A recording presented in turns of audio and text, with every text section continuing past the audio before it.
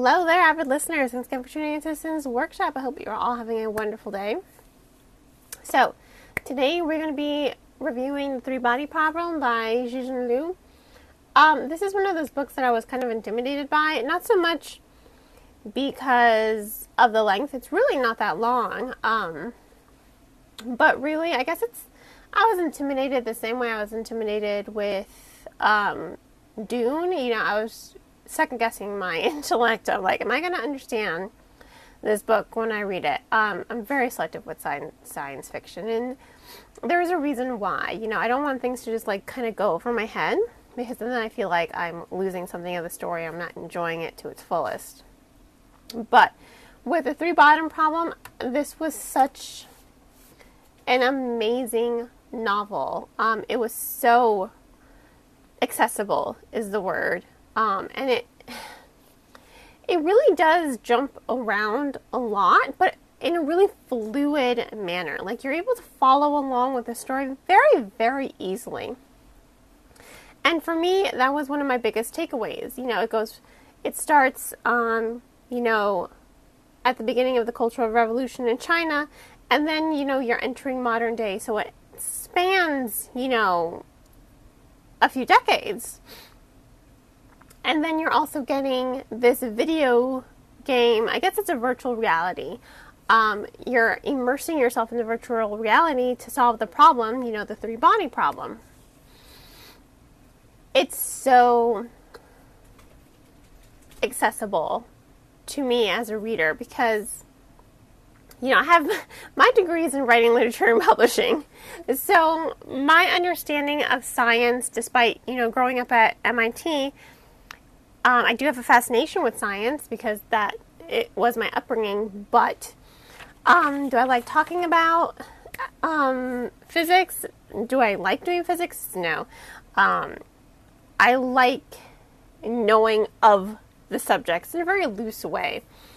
And in this book, Cixin Liu does a lot of science, what I like to call anyway, science mumbo jumbo.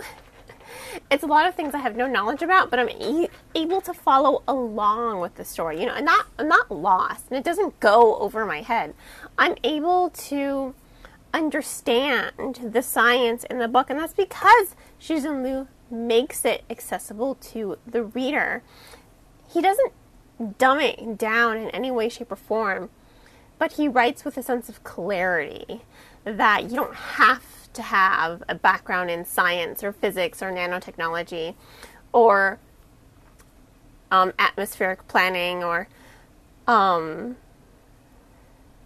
atmospheric sciences or planetary sciences. You don't have to have an understanding of that. Like, you don't have to have a PhD to get this book. And that's kind of where I was worried. Like, oh my God, am I gonna be able to understand the scope of the story? And I was.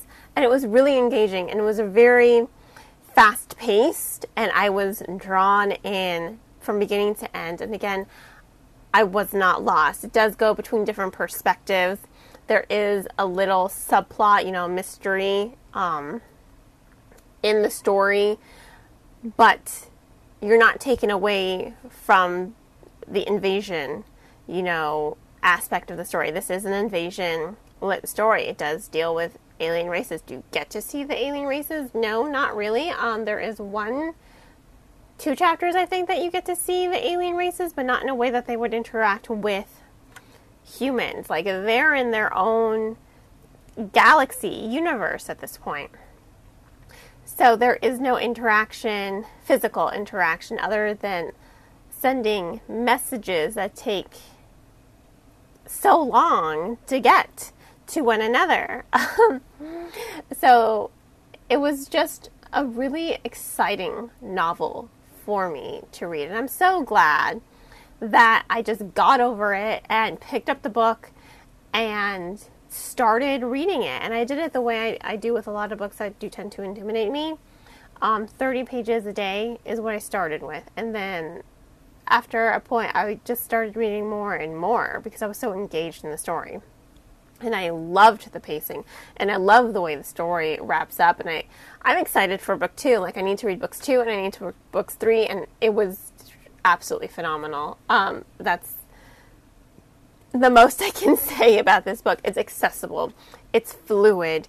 It moves effortlessly. And it's no wonder this is a Hugo award winner. I completely understand. And so if you want to go ahead and purchase the book, I will, of course, include links in the description below, or in the description of the podcast on where you can purchase it. And on that note, I hope you all continue to like this podcast, subscribe to it, and share with all your book loving friends. I hope you all have a wonderful rest of your day, and as always, happy reading.